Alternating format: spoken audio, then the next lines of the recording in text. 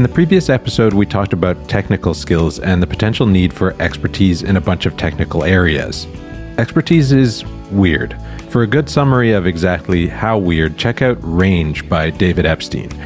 Expertise also has a strange relationship with overconfidence, including that people with deep expertise tend to have way too much confidence in their ability to make predictions in their area of expertise. So, we have to be careful about balancing technical skill with diversity, including maybe having non-experts or even naivete in the boardroom.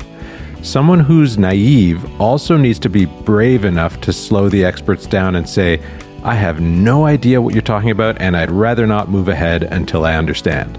That's pretty hard, especially in an intimidating place like a boardroom.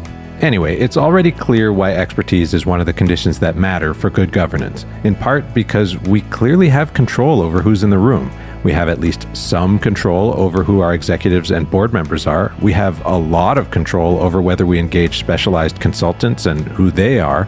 We can think about exactly who we will engage at different stages of our decisions and how we'll do it. Will we ask our experts to make crappy predictions? Maybe we can ask them to ask us questions instead, like we talked about back in episode 119. It's not rocket science, unless it is, in which case you probably want a rocket scientist in the room, and maybe also a Rocket League expert just to balance things out.